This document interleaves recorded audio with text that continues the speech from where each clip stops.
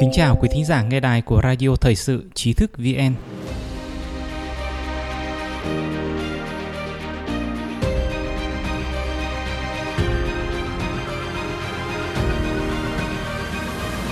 Hôm nay chúng ta cùng đến với bài viết của Minh Nhật.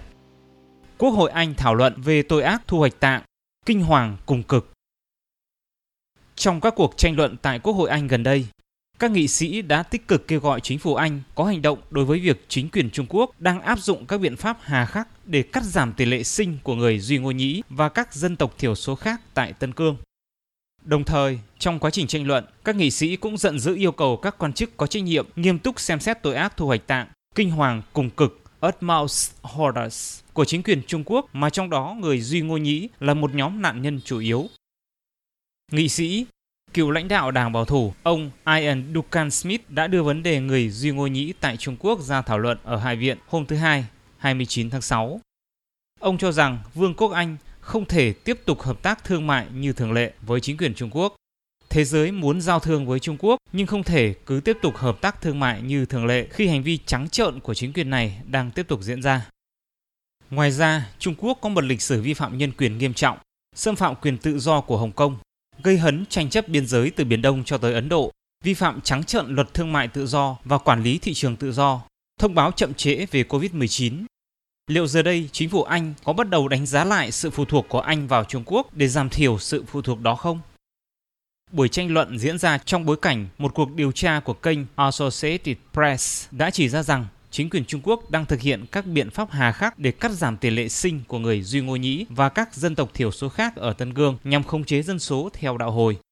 Báo cáo cho biết Trung Quốc đang buộc phụ nữ Tân Cương phải triệt sản hoặc kiểm soát sinh đẻ. Nghị sĩ Alistair Carmichael thuộc Đảng Dân Chủ Tự Do nói rằng những hành động của chính quyền Trung Quốc làm cho người ta liên tưởng đến nạn diệt chủng.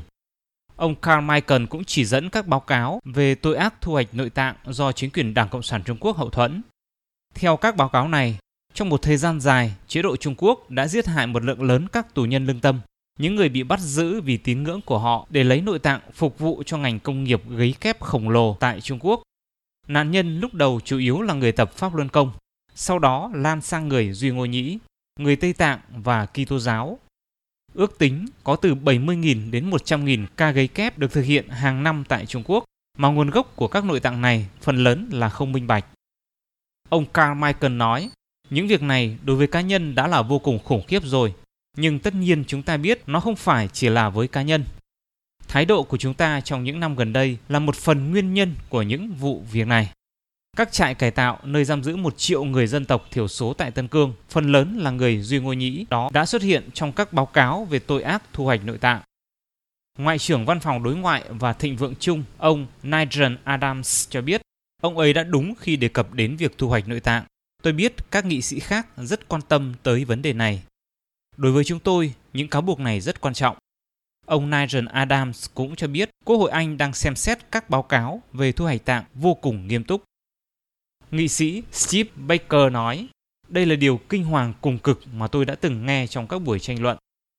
Bằng chứng chồng chất đã cho thấy rằng, với sức mạnh của cả một quốc gia có nền công nghiệp tiên tiến và chế độ độc đảng, chính quyền Trung Quốc đang tìm cách loại một bộ phận người dân ra khỏi xã hội dựa trên đặc điểm riêng của họ.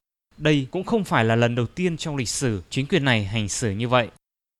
Ông Nigel Adams cho biết, Anh sẽ tiếp tục khiến cho Trung Quốc biết rằng chúng tôi đang quan tâm và chỗ nào cần chúng tôi can thiệp, chúng tôi sẽ can thiệp.